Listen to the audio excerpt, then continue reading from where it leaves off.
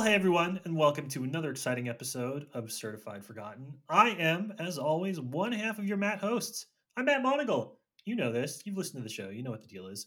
And I am joined by my friend, by my colleague, by the guy who makes me watch movies I don't want to watch, Matt Donato. How you doing, bud? Good, but technically, I don't make you watch them. Our guests make you watch them. Well, I'm talking about outside of this. A lot of times you make recommendations and then I don't like those recommendations. Well, like horror comedies more. I don't know what else to tell you. Get better taste. Sorry, buddy. I'm sorry. Go watch Sauna for the 17th time while you're listening to the Hagazusa soundtrack. Correct. And now we can make some sort of an empty man joke there too. All right, so if this is your first time listening to the show, congratulations. You have found the best horror show in the podcast verse that talks about movies with 5 or fewer reviews on Rotten Tomatoes. As far as I know, we're the only one, so it's not exactly a high bar to cross, but hey, here we are. And every week, it's not just Matt and I, we bring on an excellent guest to talk about some of the best horror that you haven't seen. And this week is it's no exception. We got a guy here who knows his indie horror film as well as anybody and who is no stranger to the podcast scene. Matt Donato, can you do the introductions, please?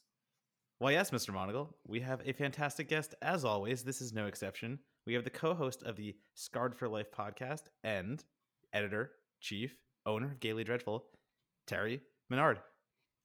Hello. How's it going? Only took 3 tries. No one at home had to know that, but I'm telling you anyway. You certainly did. You just put it all out there. Terry, I want to say welcome to the podcast. This is a weird podcast for us because the service, let's just get this out of the way. The service that we normally use to record audio now does video. So we're all just sort of looking at each other when we've never looked at each other before. It's not unwelcome, but it's also a little uncommon. So we're going to be figuring out our new dynamic in what is now a video first audio podcast, which makes absolutely no sense. Which hopefully means that when you delight us with some awesome stories, Terry, we're going to laugh extra hard for you. How's that sound? Oh, that sounds great. I wish I had known that this would be video though, because I would have wore like, my crop top or something. But No, it's okay. I'm going to spend this entire podcast checking out the entire shelf of board games you got in the back. That is where my heart lies. there is a lot back there, but just ignore it because there's a lot of mess. I was not aware of the video beforehand. For the people at home who cannot see, there are a lot of board games in the background of Terry's video. Yes, I am an avid board game player. So we're going to talk about that on a different podcast that we haven't created yet, but probably in the future. So Terry, let's talk about you, man. So this is, the premise of the show. We like to talk to our guests about kind of how they got their early start in the horror genre. And as somebody who slices and dices horror from at least 4 different ways from your various endeavors, I'm really excited to hear what kind of stuff you're going to say about your own relationship to the genre. So let's start at the very beginning. What was the first horror movie? What was the first horror experience? What was the thing you remember that maybe scarred you for life, if I may? Ah! Well, I'll say Monaco. I kind of thought we'd come on here and we just sort of take over because we both lived in Alaska. Did I know that? Did I know that? Is that a thing I knew? I'm not sure. Maybe on Twitter we talked about it at once, but yes, I lived in Alaska for about like the first 8-ish years of my life. Oh no, this is just going to be a childhood therapy session. Did it suck for you too? It did. It was very Okay. lonely. Okay. All right. It wasn't just me then. Thank you.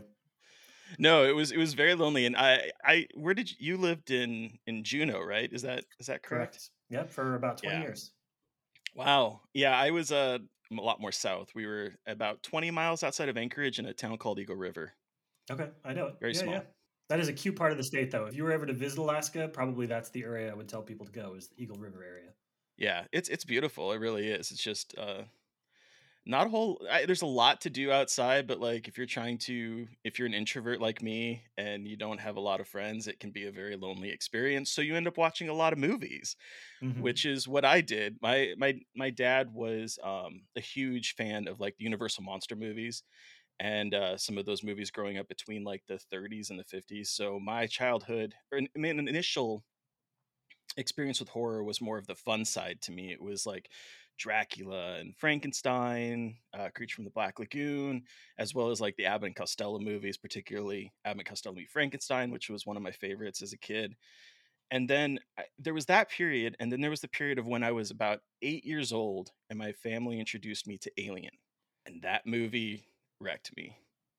Say more, Terry. What do you have for me here? Well, I you know what, up until that point, movies with aliens were flying saucers. It was The Day the Earth Stood Still. It was that kind of thing where it was just like flying saucers and 50s cheese. And so I went into this film not knowing anything about it. And when the dinner scene happens, my face was basically like whiter than it could possibly be now, and just terrified. And we stopped the movie, and I didn't want to watch it ever again. And then that made me want to watch it. Like I remember watching the sequel and being okay with the sequel, and by the time I was okay with the sequel, then I went back and was like, okay, I can tackle this movie.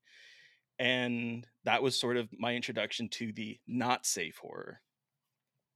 So how old were you when you finally like reclaimed Alien for yourself? You know, that whole time was sort of like a haze. Like I'm so old now that I can't really remember, but I think it was Sure. somewhere between like 8 or 9 is when I eventually like revisited it after I'd watched Aliens like multiple times. It was just enamored with it. I was like, okay, I can go tackle the first one again. That's still really young. Like eight or nine for Alien is still a really young viewing experience, especially if you're going back to try and like conquer your 6 or 7 year old fears.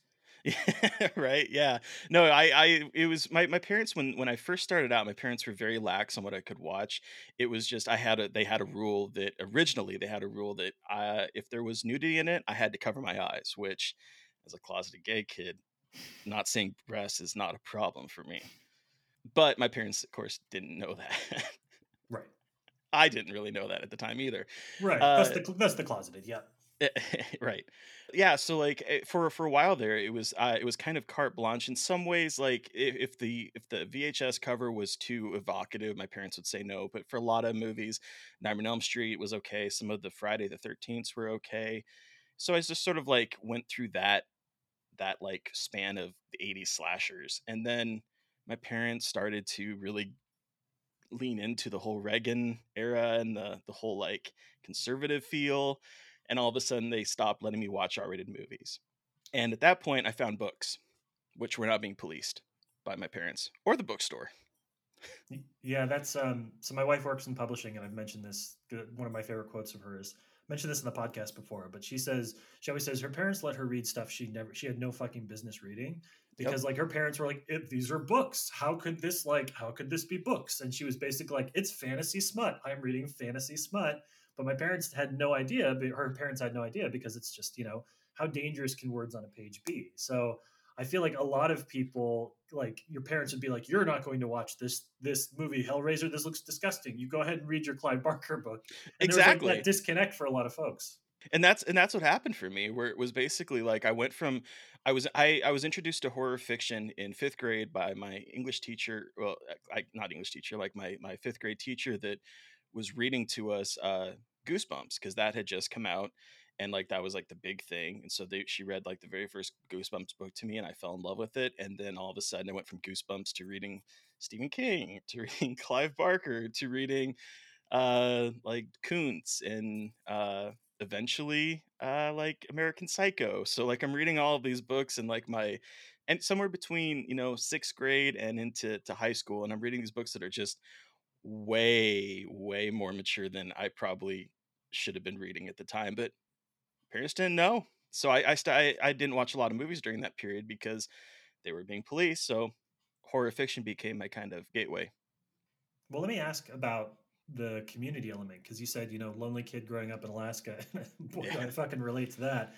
Um, did you find, as you were kind of later in life exploring both horror fiction and horror films, is that when you started to feel like you were able to build a little community for yourself? We've had a lot of guests that have come on and said it was the fellow horror geeks that started to give them their first sense of belonging in high school or in college.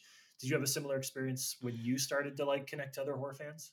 Unfortunately, no. Hmm. I had the reverse. I was a very I think I was listening to your episode with Ari Drew, where he was talking about being kind of like guarded, and that was my experience too. Especially being a closeted gay kid that didn't quite understand his own sexuality and didn't come out till he was 30. I spent a lot of my time very guarded and very distant from people, and my only experience at that time with like horror movies in the horror community was very much the sort of aggro straight dude. And it just I was like, I can't I can't be a part of this because then people will discover that I'm different. And so I stayed away for a very long time. And it wasn't until, for the horror side of things, it wasn't until like 2016 ish when I discovered podcasts and discovered that there were a bunch of people talking intelligently about horror and talking about horror in ways that weren't that kind of aggro kind of dude, that I realized that there's a whole huge community out here. So I didn't find the horror community until later in life. I had fallen more into the gaming side of things, which ended up turning into a cesspool eventually. But Look, it's about ethics in games journalism, Terry. oh, Come on, it seriously. absolutely is. It always was about that. Whatever. So you're telling me then kind of your connection, because there are, you recognize themes when you talk to a lot of people about their early days in horror. You know, there's definitely similar patterns of like, oh, I discovered something awful, or like I discovered internet forums and there was communities of folks. But you're saying that it was actually, you kind of skipped that like internet 1.0 period and jumped right into like the podcast generation, and that's kind of where you started to make a community for yourself. That's interesting. Yeah, well, because it also happened that at the time when like the internet 1.0 was happening, I was more invested in the video game and video games. So like I had a live journal, and I was involved in a lot of live journal communities with around surrounding video games that were very like accepting and welcoming. And so that was sort of my entryway into thinking critically about entertainment, was that I started writing about video games in ways that I'd eventually write about movies. And that led to a writing job for Control Alt Delete. It's a comic. I don't know if it's still going around anymore, but like back in like the early 2000s, Penny Arcade and Control Alt Delete were like the two Oh big yeah. comics for video games. Oh yeah. And Control Alt Delete had Tim Buckley, the guy that draws those comics, he had decided he wanted to start like a video game criticism arm of his empire called CAD Media, Control Alt Delete Media. And he had requested people. I had applied for it and started writing for there, and that became sort of like my intro into writing about art outside of like, I was an English major, so like I wrote about books and all that kind of stuff, but in terms of entertainment stuff, that was sort of my entryway. So when did you find yourself pivoting back to horror? I mean, when did you decide that you had not only, you know, a voice but also something you wanted to say about the industry? And when did you really feel like you there were people out there that wanted to hear it? Well, it was back in about like, well, it was kind of a slow journey. It was started in around 2016 when I started listening to a lot of podcasts, and I started realizing that there were queer presence, because by that time I was out. So I saw there's a lot of queer presence in podcasts, like Michael Verratti with his Dead for Filth, and there was a bunch of other smaller podcasts out there that I was like, oh, so maybe horror is welcoming. And at that point, I'd always wanted to write about it. I had kind of early in my 20s, I had dabbled with doing screenwriting and that kind of stuff. So I'd always had like an interest in it. I just didn't realize until about 2016, 17 that there was potentially a community there for me. And then that's when I got the idea, like, I want to start a website because I hate pitching. Pitching, I admire everyone that likes to pitch because I absolutely hate it. And at that time, I had looked back at my work at in the video game stuff in the industry, that it was gone. Like it's you can go find it in the Wayback Machine, but I was like, I don't want to have the stuff that I write be controlled by someone else. And so I was like, maybe I'll start my own website. And so that's kind of how that all began. It started as a slow process in 2016 until launch of Gaily Dreadful in 2018. To be fair, I don't think anyone likes pitching. I think it's an ugly byproduct of what we do. And by God, if I didn't have to pitch, that would be a totally different story. But yeah, I 100%. That control is just something that, just the freedom. I think we've talked about it a few times in the podcast, and having that freedom to write what you want, especially, you know, in the sense that you just said, you found a way to not only express yourself, but to reach other people, because you realized that this community was so much bigger.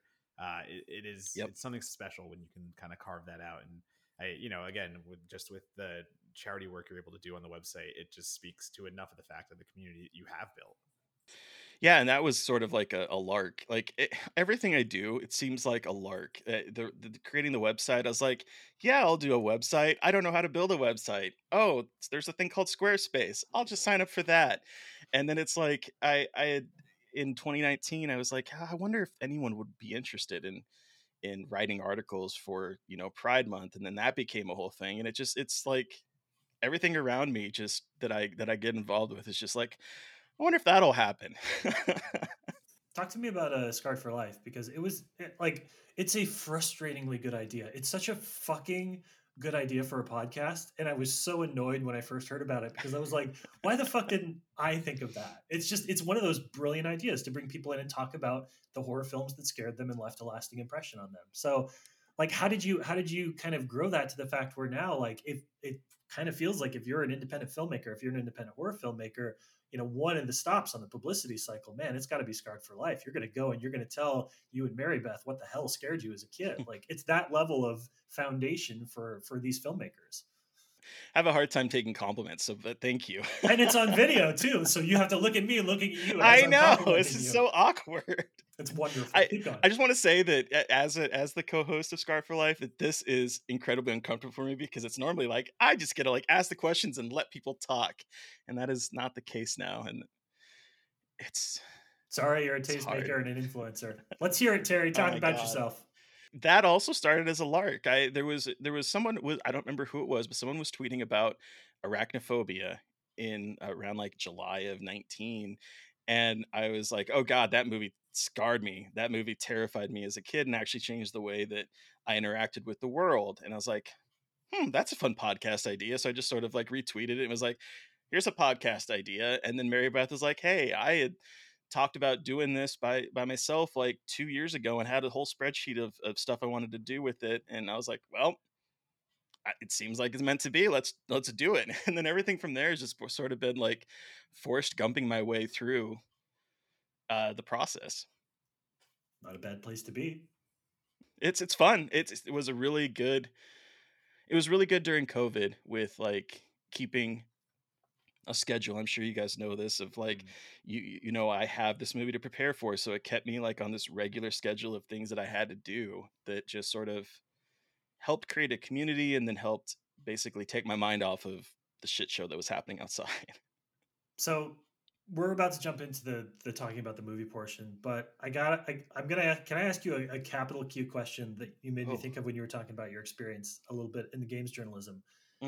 Looking at the way that industry, those audiences and that fandom has kind of had to recognize and reckon with some of the more toxic elements of it, I can't help but feel like you sort of went out of the frying pan and into the fire with like film journalism and film criticism to kind of have the same catharsis or the same event. So I don't know. I'm curious. Do you have any insights from your time in game journalism about sort of where you see the future of broadly speaking, the film community or the horror community in particular, where you see that heading and what gives you, I don't know, hope or excitement that it is going to be the inclusive space that you really want it to be?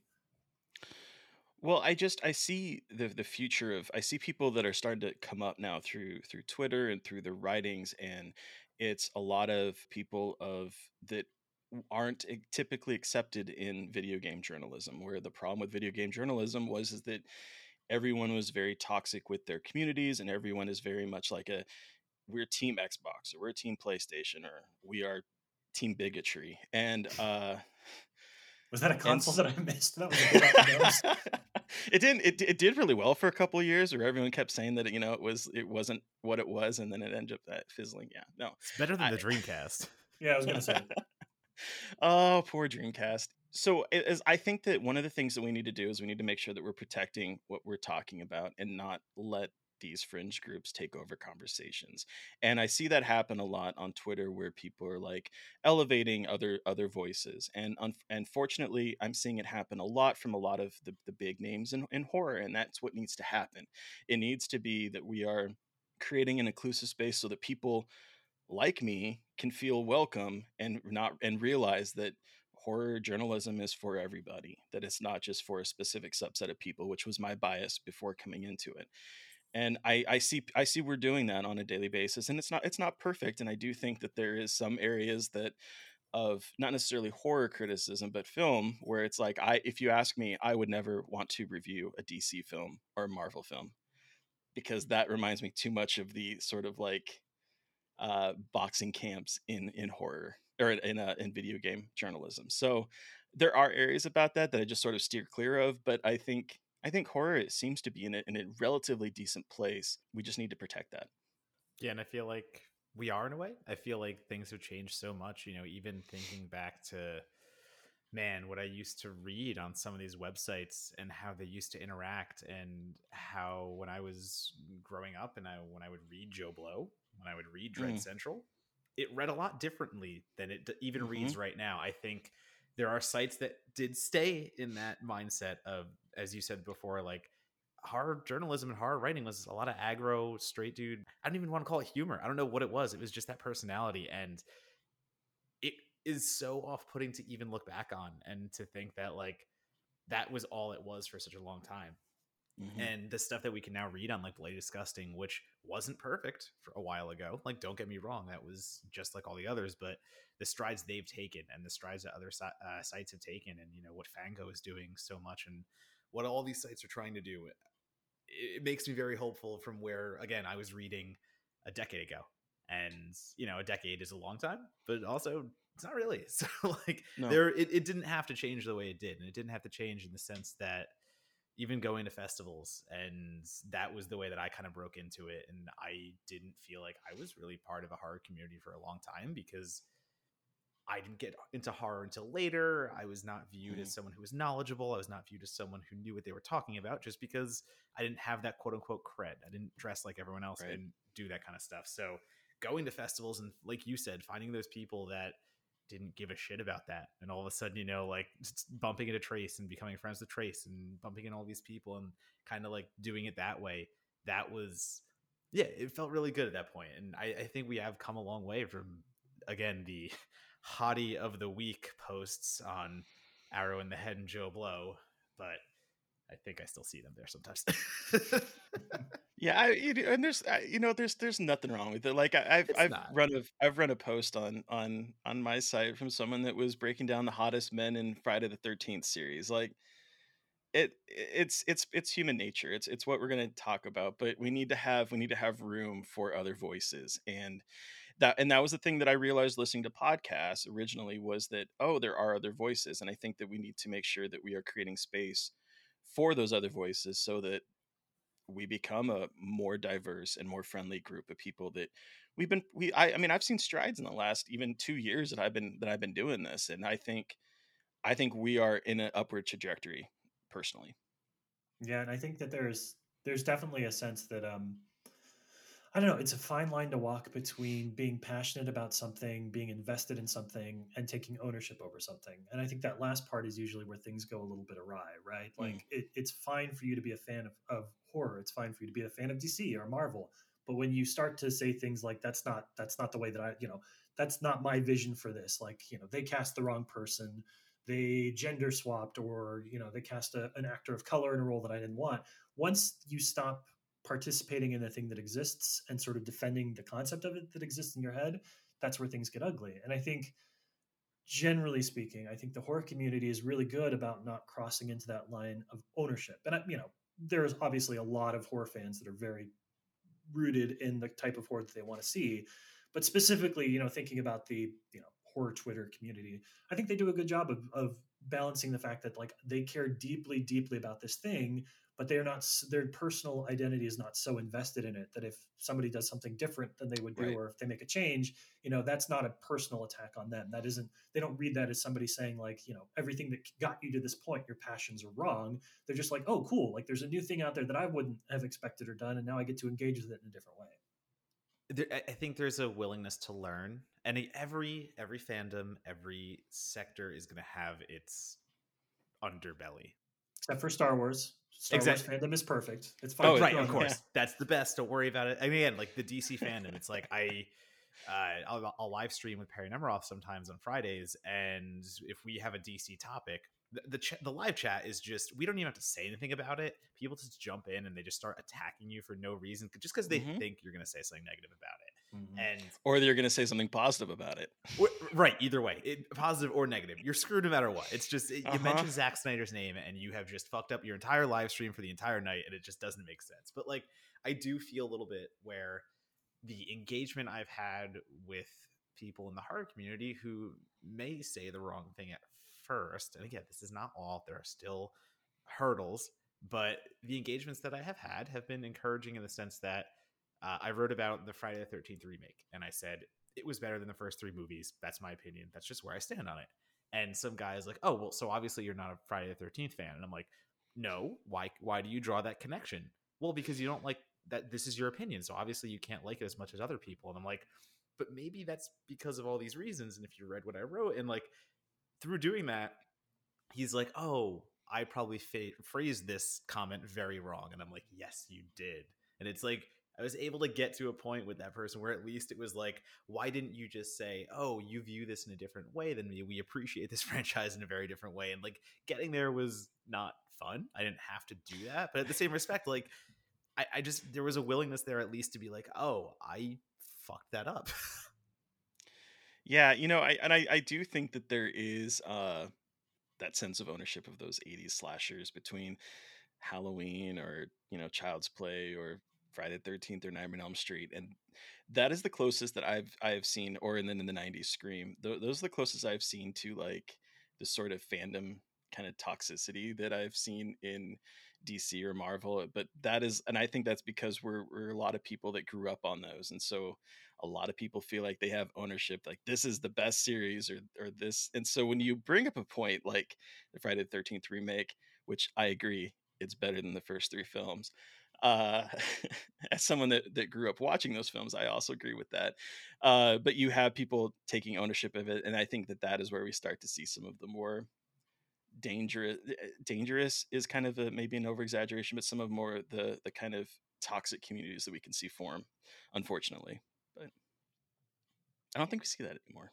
I was gonna say, I think the last thing I'll say to that is I think horror as a medium does the best job of not pandering and teaching audiences, and I think that's the big difference. And I think that's the last point I'll try to make, is the sense that a lot of other fandoms like to just make sure the fandom is happy and they're getting their dollars, and that's totally fine. And again, don't get me wrong, your tentpole horror films are still going to play to the masses, and they're still going to do that kind of fan servicing that they need to. And if it's a haunted house film, we're going to get the haunted house tropes. It's fine like that. But we do see a lot of progressive tendencies as horror evolves with our times, and as horror evolves generation by generation, it is forcing people that want to keep up with horror and want to keep being a horror fan to view those things. I mean, again, even me just growing up in a small suburban town where everyone looks like me, everyone dresses like me, like that was my Jersey hometown upbringing. And the things that I could learn from watching horror movies as recently as His House, like just even that's one, just pulling one out of the air. La Llorona. We talk about history and horror all the time, and that, Monagle and I kind of, the one thing we agree on, it's one of the best intersections you can have when history and horror. The one thing we agree on? One of the things. Okay, all right, fair. One of the things we agree on. But in any sense, like I was able to learn so much from these, and able to learn so many things that like horror was my passport in a way. And I just don't think other genres, other areas want to do that. I feel like horror, as it is more accepting, as we get that as filmmakers, as we get that as coverage, as journalists, it forces people to either keep up or kind of fall off. And if you want to fall off, great, go stay with your 80s and just talk about them. But those people go to the wayside, where everyone that does want to keep moving forward, that's who we get to keep interacting with. Just don't read the comments. Never. I still do, but don't. Well, we've been talking a bit about franchises, and that seems like a very natural segue into today's film, which is a franchise unto itself. So when we come back, we're going to be talking about Ju-On. We're going to get our grudge on, and we're going to go all the way back to the golden days, the early days of J-horror, Japanese horror, the year 2000. So stick with us. We'll be back in a sec.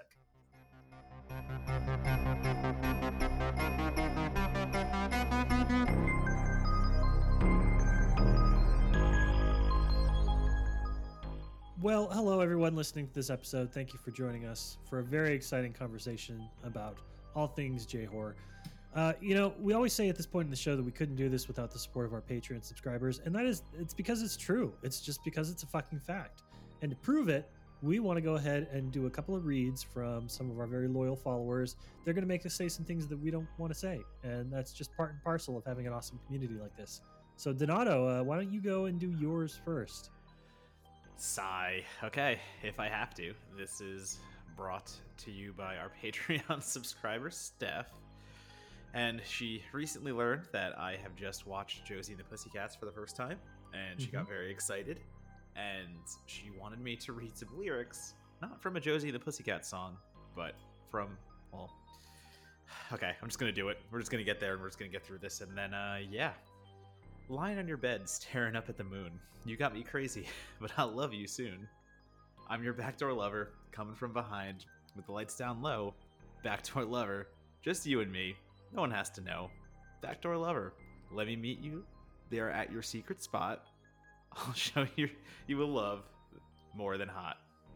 So that was Backdoor Lover by De Jour, which means friendship, that I have just found out on top of a lot of other things. But yeah, that's what Steph made me do. Would you describe yourself as a backdoor lover, Matthew? It depends if it's a Friday or a Saturday. Okay. That is actually a totally fair answer. I have no jokes about that. Totally makes sense in my book. That's what I got. So I hope yours is less whatever that was.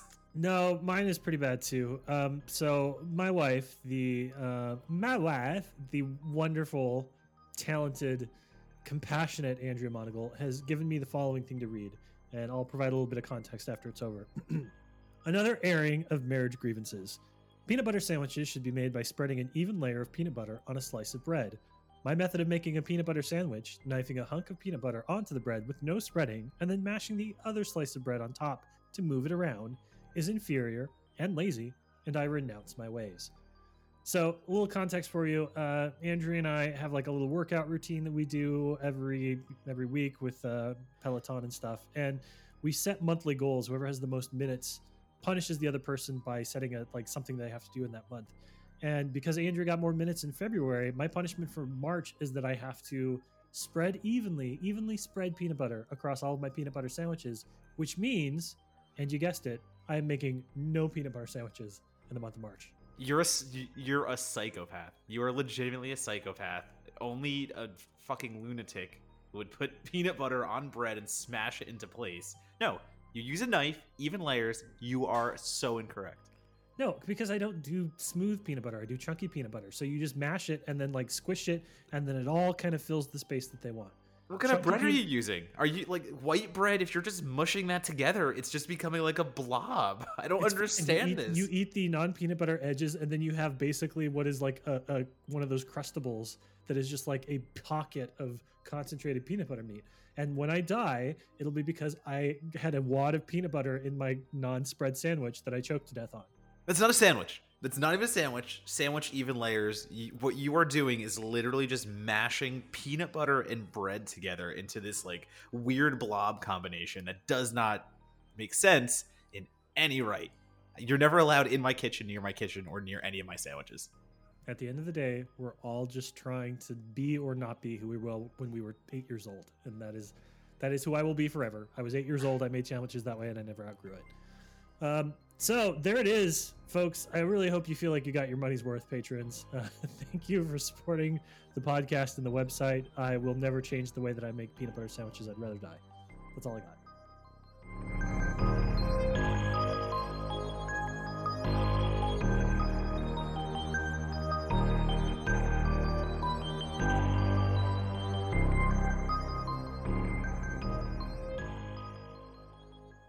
All right, welcome back. So today we're talking about on the show Ju-on the Curse. Now let's talk a little bit of brief history about Ju-on the Curse, because if you've heard of Ju-on, you're probably thinking, wait, are they reviewing? They were doing the one that came out in 2003, right? Like Ju-on the Grudge, or they're talking about The Grudge, which is the Sarah Michelle Gellar one that came out in 2004. Wasn't there a TV show? Didn't the girl from The Grudge fight the girl from The Ring? So let's unpack for just a real brief second here. So, Ju-on the Curse is the original. It's the first feature film in the Grudge franchise. It is directed by Takashi Shimizu. He got his start as a short filmmaker. He was working underneath his mentor, Kiyoshi Kurosawa, who you might know from films like Pulse and Dark Water.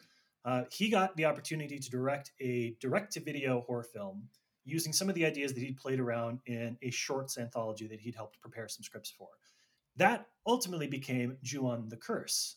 He played with elements in Ju-on the Curse we're going to talk about in a bit more detail that were specific to Japanese horror, that were kind of part and parcel from the rising wave of ghost stories in Japanese media. He also played with some cultural and traditional stuff. There's a dance form called Buto, which kind of combines experimental theater with expressionistic movement. It was a style of dance and performance that came up in the years following World War II and kind of rooted itself both in post-war tragedy and also, post-atomic bomb tragedy as well. And from there, things just kind of, pardon the phrasing, blew up. Shimizu became a director who directed multiple versions of the film. He directed a sequel to Ju-on the Curse. Then he remade Ju-on. Then he directed another sequel to that film, and then directed an American version of the original film, the one that you're thinking of, starring Sarah Michelle Gellar. In that process, and in the I think 8+ additional films and video games and books and other media that came out, there is a core set of beliefs. There's kind of a core set of mythology that developed over time for Ju-on and all of the sequels and remakes that came out. But it all begins here. It all starts right here with Ju-on the Curse. All of his original ideas, all of those original thematic elements that you know and love as part of the Grudge franchise started here. So we're going to talk about Ju-on the Curse. Forget all that other shit. We're going back to the beginning. And our first question of the day is for you, Terry, and that is, why this movie? You know our rules, 5 or fewer reviews on Rotten Tomatoes. So what made you think this is the one I want to talk about? Well, partly because I do think this is kind of an anomaly for your films, in that if you were to go look up Ju-on the Curse on Rotten Tomatoes, you would find that it actually has 14 reviews. But of those 14 reviews, I think all of them are actually about Ju-on the Grudge, which was the movie that came out in 2002, 2003, and was released in the theaters in Japan and is the basis for the American remake. And so that Ju-on the Curse was not available outside of Japan for the longest time, unless you were like a young 20 something kid like me and decided to go look for it online, we'll just say. I saw the And finger quotes and I heard the finger quotes. I'm just saying. giving you a double dose of finger quotes, because I I don't have the same reaction to American remakes that a lot of film people do, because when I was in my 20s and I first saw The Ring and first saw The Grudge, it opened up a new avenue for me, a new place that I never knew existed. I didn't realize, I was dumb. I didn't realize that people outside of Hollywood made films. And so when I saw this and then I realized that these are based on Japanese films, I was like, holy shit, there's this whole other country of movies I can go pull from. And it sent me down a bunch of rabbit holes on finding J horror movies, and some of them was really difficult because, of course, the subtitle issue. But I remember stumbling upon Ju-on the Curse after seeing The Grudge in theaters, and being really confused, because while there are a lot of similarities to it, and there's things that you can obviously see that have influenced both the Ju-on the Grudge release in Japan, but also the Grudge in United States, there's also a whole darker storyline that's happening underneath, and some of the sequences of it, and it's not as jump scare heavy as some of the later iterations. It's more about creating this mood, and I think that a lot of people, I think, because if you look at Rotten Tomatoes and you see that there are basically no reviews for this movie that are actual reviews for this movie, I think this film in a lot of ways has been forgotten by mainstream uh, moviegoers, because they think of Ju-on the Grudge when they think of this franchise. Yeah, and I can say, right, I can confirm basically what you just said, because I was really not that aware of it. That's me speaking relatively recently and saying I knew Ju-on. Yeah, I knew the quote unquote original, we'll say, and I knew the remake because the remake led me to that, and I very Mhm. much had the same appreciation of remakes that you have. To the point where I have a column at Play Disgusting, because I want to show appreciation to these remakes. There's a reason why I was able to find international cinema. And I can say that largely started with watching remakes that I didn't even know were remakes and realizing it, just as Yep. you said, Terry. So I think there is such a place to appreciate where those films came from while still appreciating the remake themselves. And Ju-on the Curse is, to borrow your word again, an anomaly in the sense that it is the first iteration of a story that has been told so many times now, and a single director, given the opportunity to refine that story and tell it in different ways and given different budgets to do it. I mean, that just doesn't happen. Like, usually someone makes that little story they'll sell the rights, it'll get taken by somebody else, a different director takes it over, and that original filmmaker never really gets to do anything more than have a credit now. Where this guy just did them all. He literally did everything. Like, he did the original, he did the Japanese remake, he did the remake in America. Like, this guy got to see his baby, and I say that now knowing how that's going to play into Ju-On the Curse, but he got to see his baby and nurture it and just bring it into the world in so many different ways. I think that is so unique in this storyline alone, and it's why you have to appreciate the very first hack at it. You know, you have to appreciate where this all started, and it's kind of like seeing an early James Wan film, where for me, like, you watch Dead Silence and you can see where things are going to come into play later in Insidious, later in The Conjuring. Like, that was him playing with his ideas. And don't get me wrong, that was James Wan playing with his ideas in a Hollywood studio system with a big budget. Ju-On the Curse is a director playing with ideas with barely any budget, and as you just said, creating a nasty mood, because that's what J-horror did. J-horror didn't have to do as many jump scares as American horror, because that's what American horror like to do. They just rely on the jump scares, where this J-horror, you look at basically any of the films that are compared to their American remakes, and it is just so atmospheric and moody, and you're still going to get terrified, but it's not because something jumps at you and it's really quick. It's because that strangly haired demon of sorts is staring at the character dead in its face, and it just sits there, and it just, the dread is just palpable. So to see where it started, yes, it's the low budget version, yes, it's everything that maybe some people will only want to see the American remake or the remake itself in Japan, but this, for me, it's a bit of history.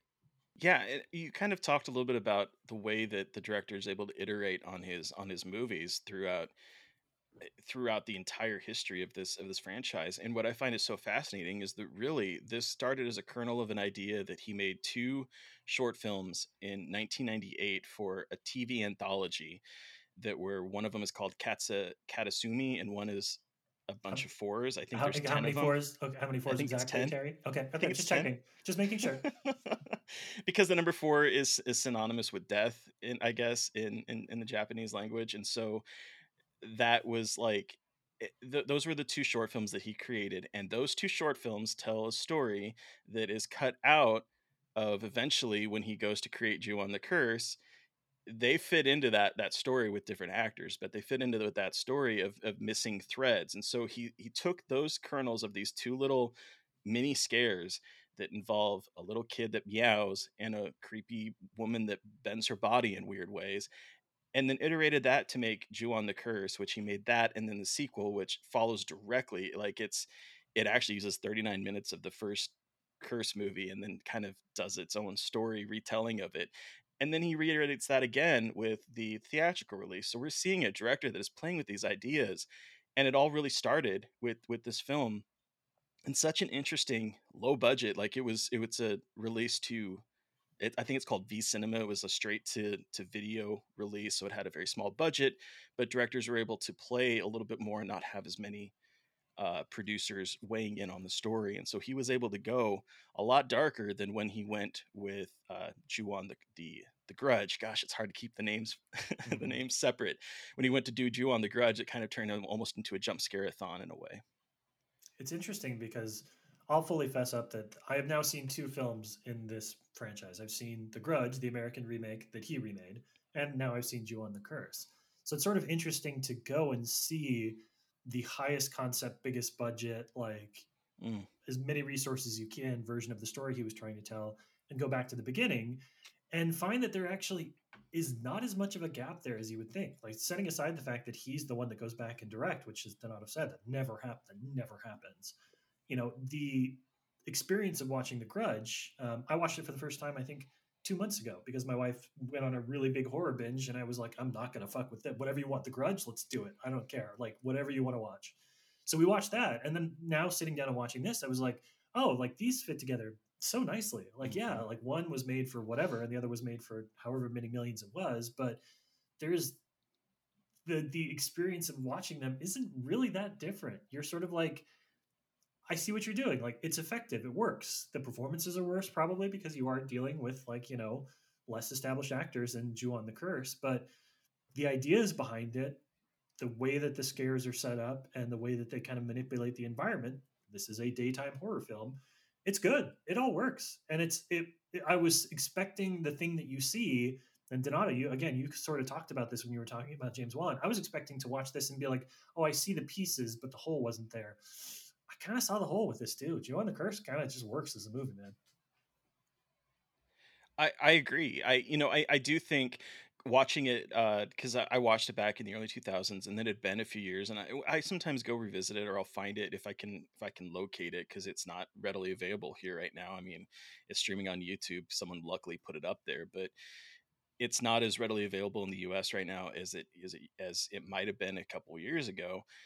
But it's something that that pulls me back in, is that there's something about the way it's presented that it doesn't rely on jump scares. Everything is a little bit more subtle, and a lot of it had to do with the budget. So it's not as technically well made as the theatrical release that he did, both in the US and in Japan.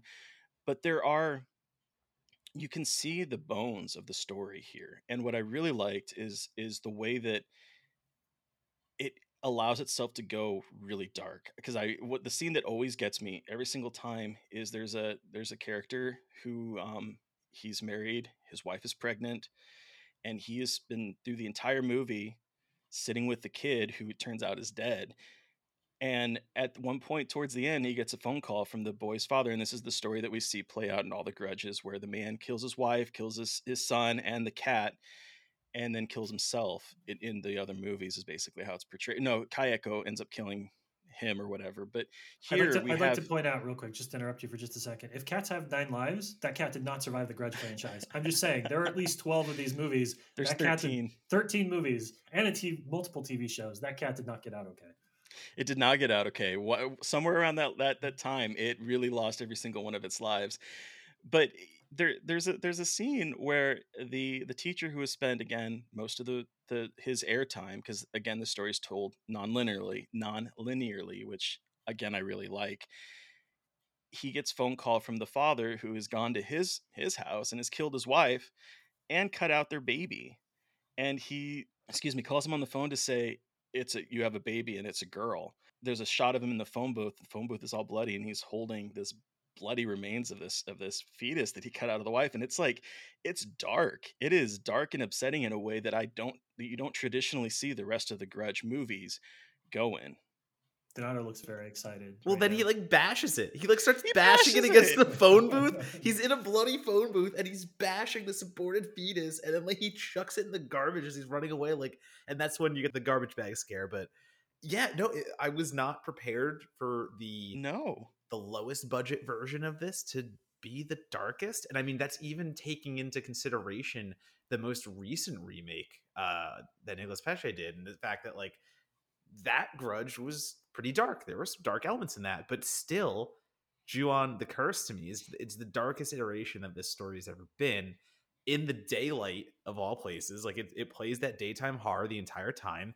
You still do get those phenomenal closet scares. You get the throat noises, and between Kayako and Toshio, you have the two villains in this, and there's no lacking makeup design. There's no lacking anything. When you see the full glimpse of these ghosts, these demons, they look like we've seen them over and over again. And don't get me wrong, it is a grainy quality. If you're watching the YouTube rip, I'm sure when it was on Shudder, these other places that had it, it was the same quality.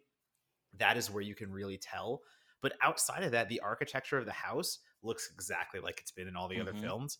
The staircase scare, it's still there. It is still invasive and in your face. And it's hard to escape that kind of just the sensation that it just keeps getting more vile and more evil and deadlier. And as the curse, the Grudge continues to grow and it ensnares these people throughout, I actually liked the anthology format a lot, because it was that exactly. It was an anthology. It was these bite-sized stories in the Grudge universe that were told very succinctly. The movie flew by for me. It's not hard to follow at all. It doesn't find itself either over-explaining or under-explaining, either way, given the anthology format.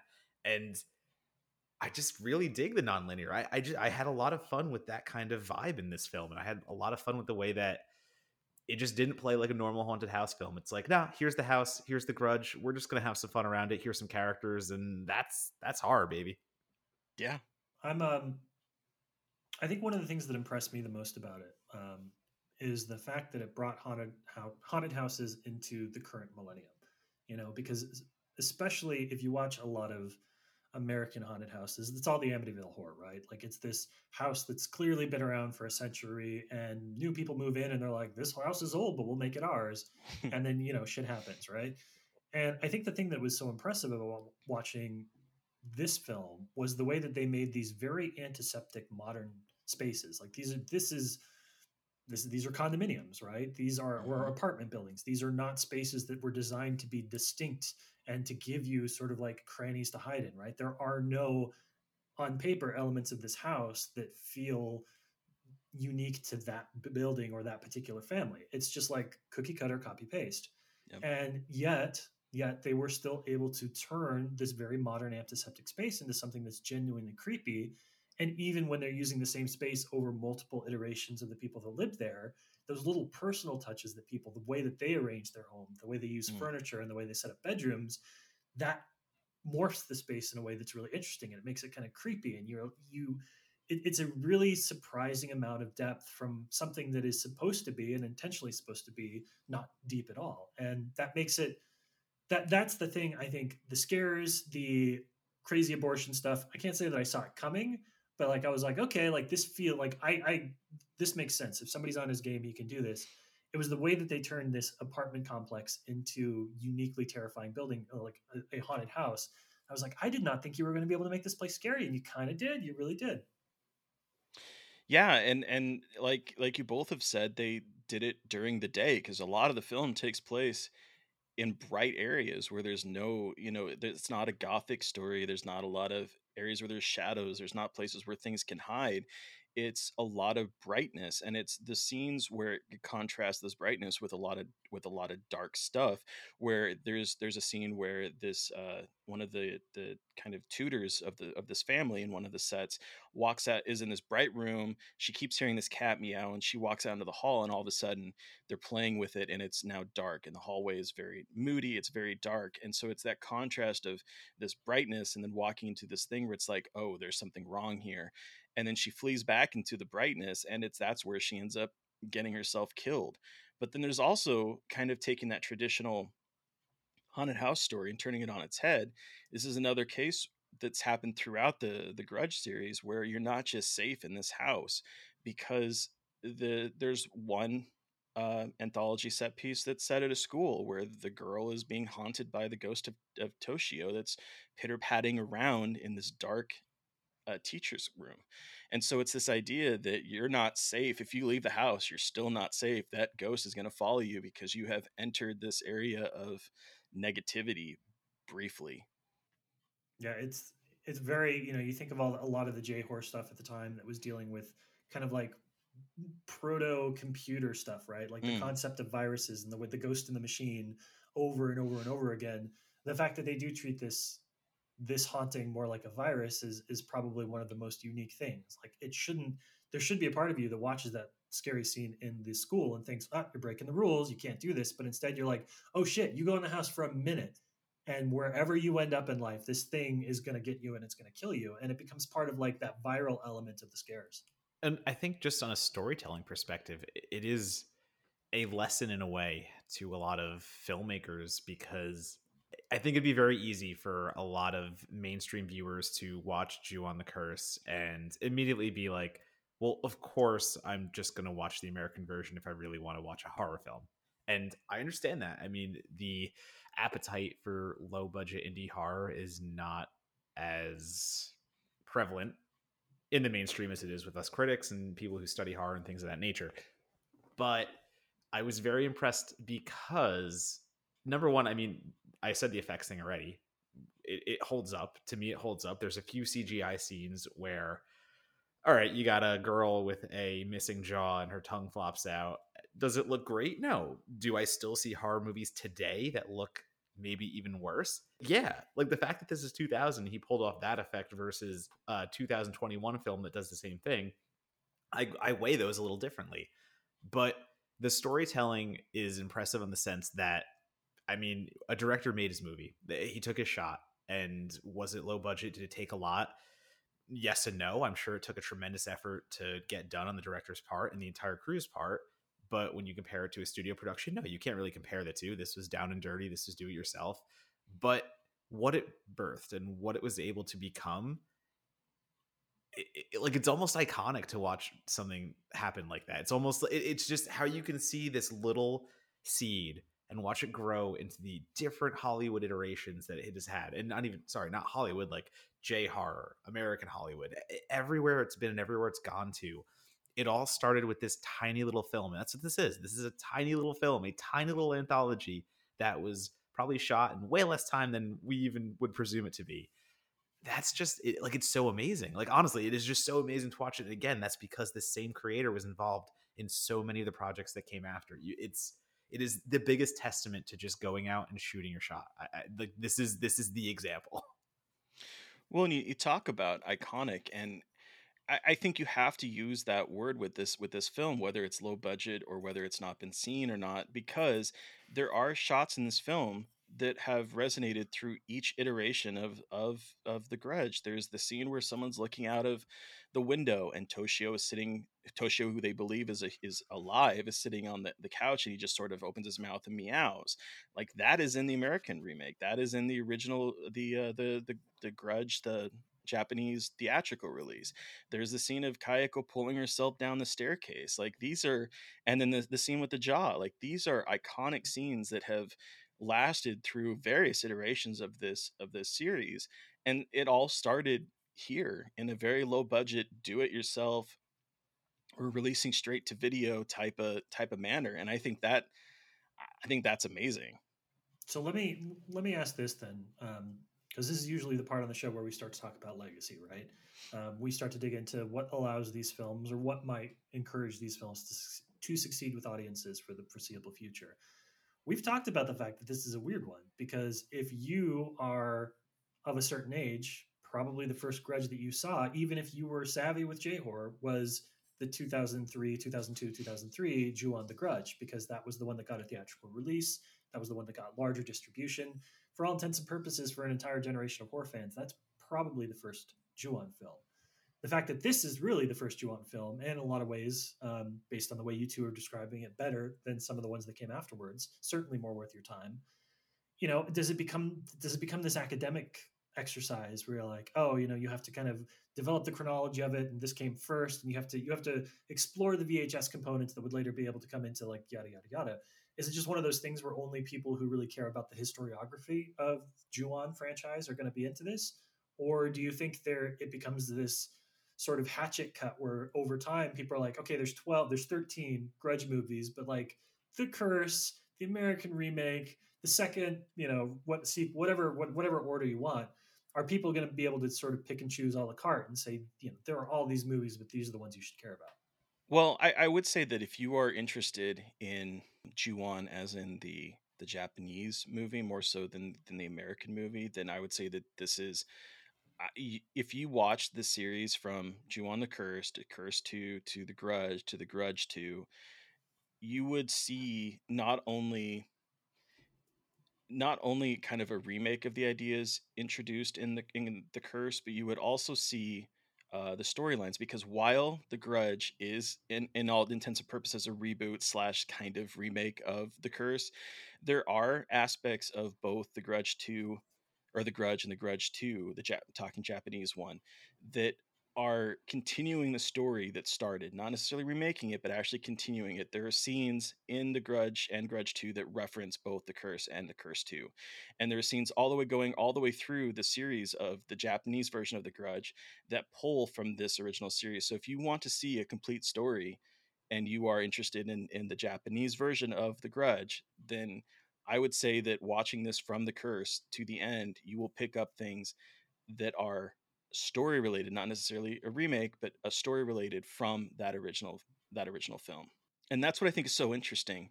the way that the curse, like the idea is that the curse, something happens and then the curse continues from there, and that has been kind of this prevalent idea between all of the Grudge movies.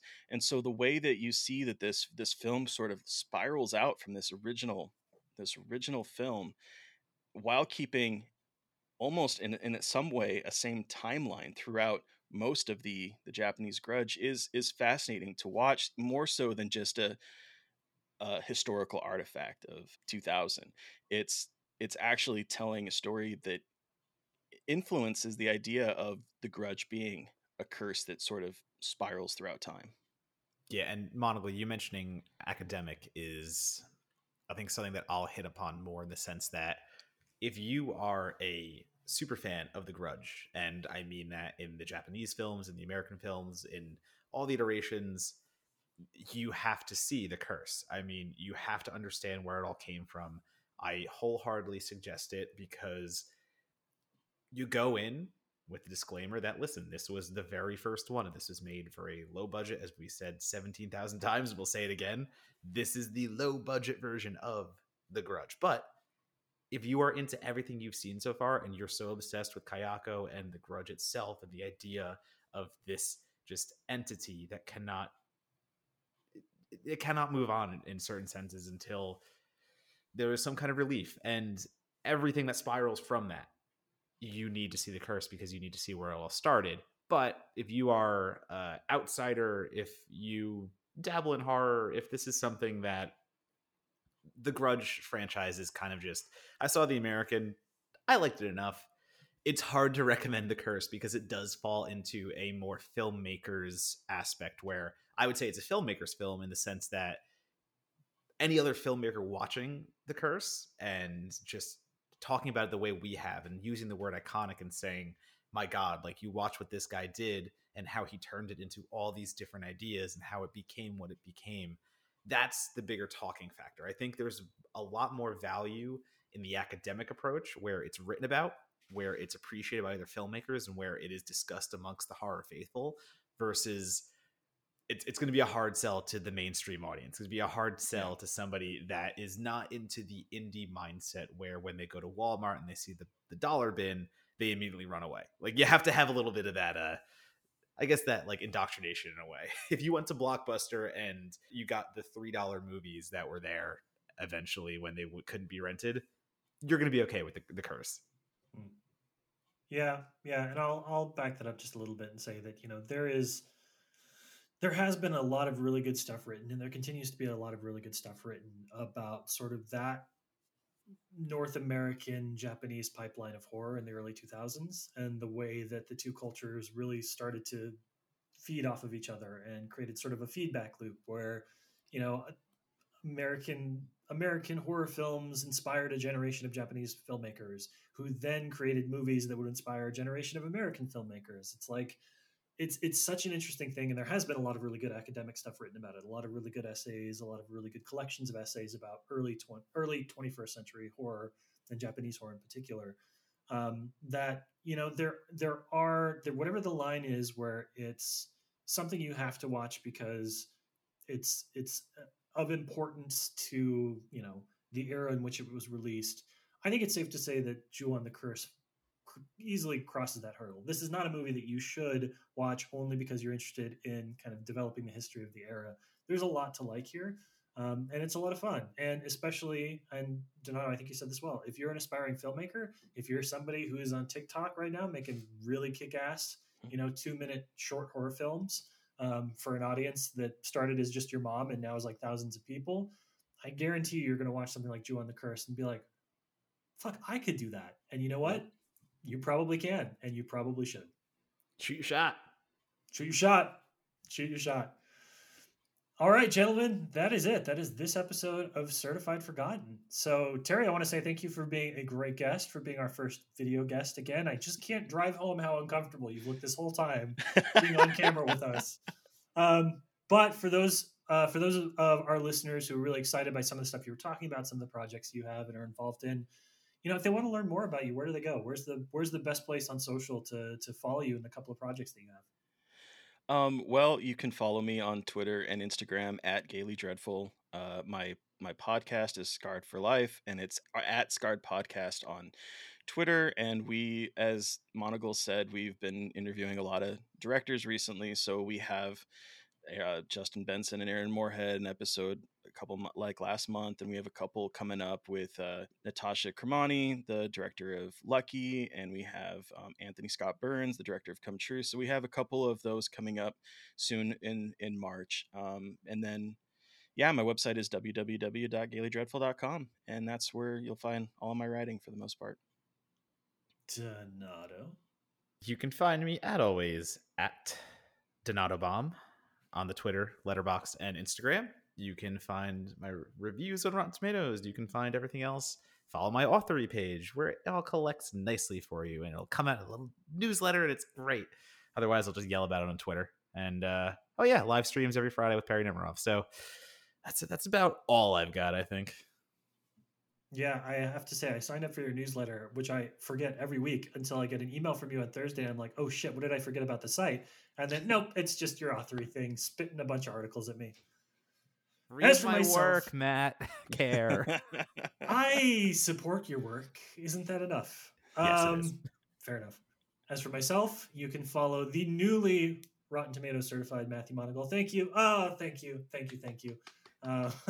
Don't humor him, Terry.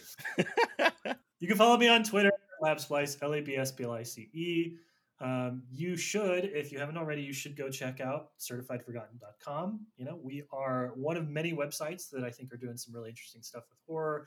We're continuing our mission statement established in this podcast to go dig up the weird stuff. So do go check it out. Do go read it. If your writer pitches something weird, man, odds are we're probably going to say yes. And I believe the only other thing that I have to do, I have anything else I need to promote right now? No, that sounds about it. Go sign up for my authory bio so that you'll get emails from me every Thursday and wonder what you did or what I did. That's good too, right? Also, we have a Patreon. Maybe mention that too.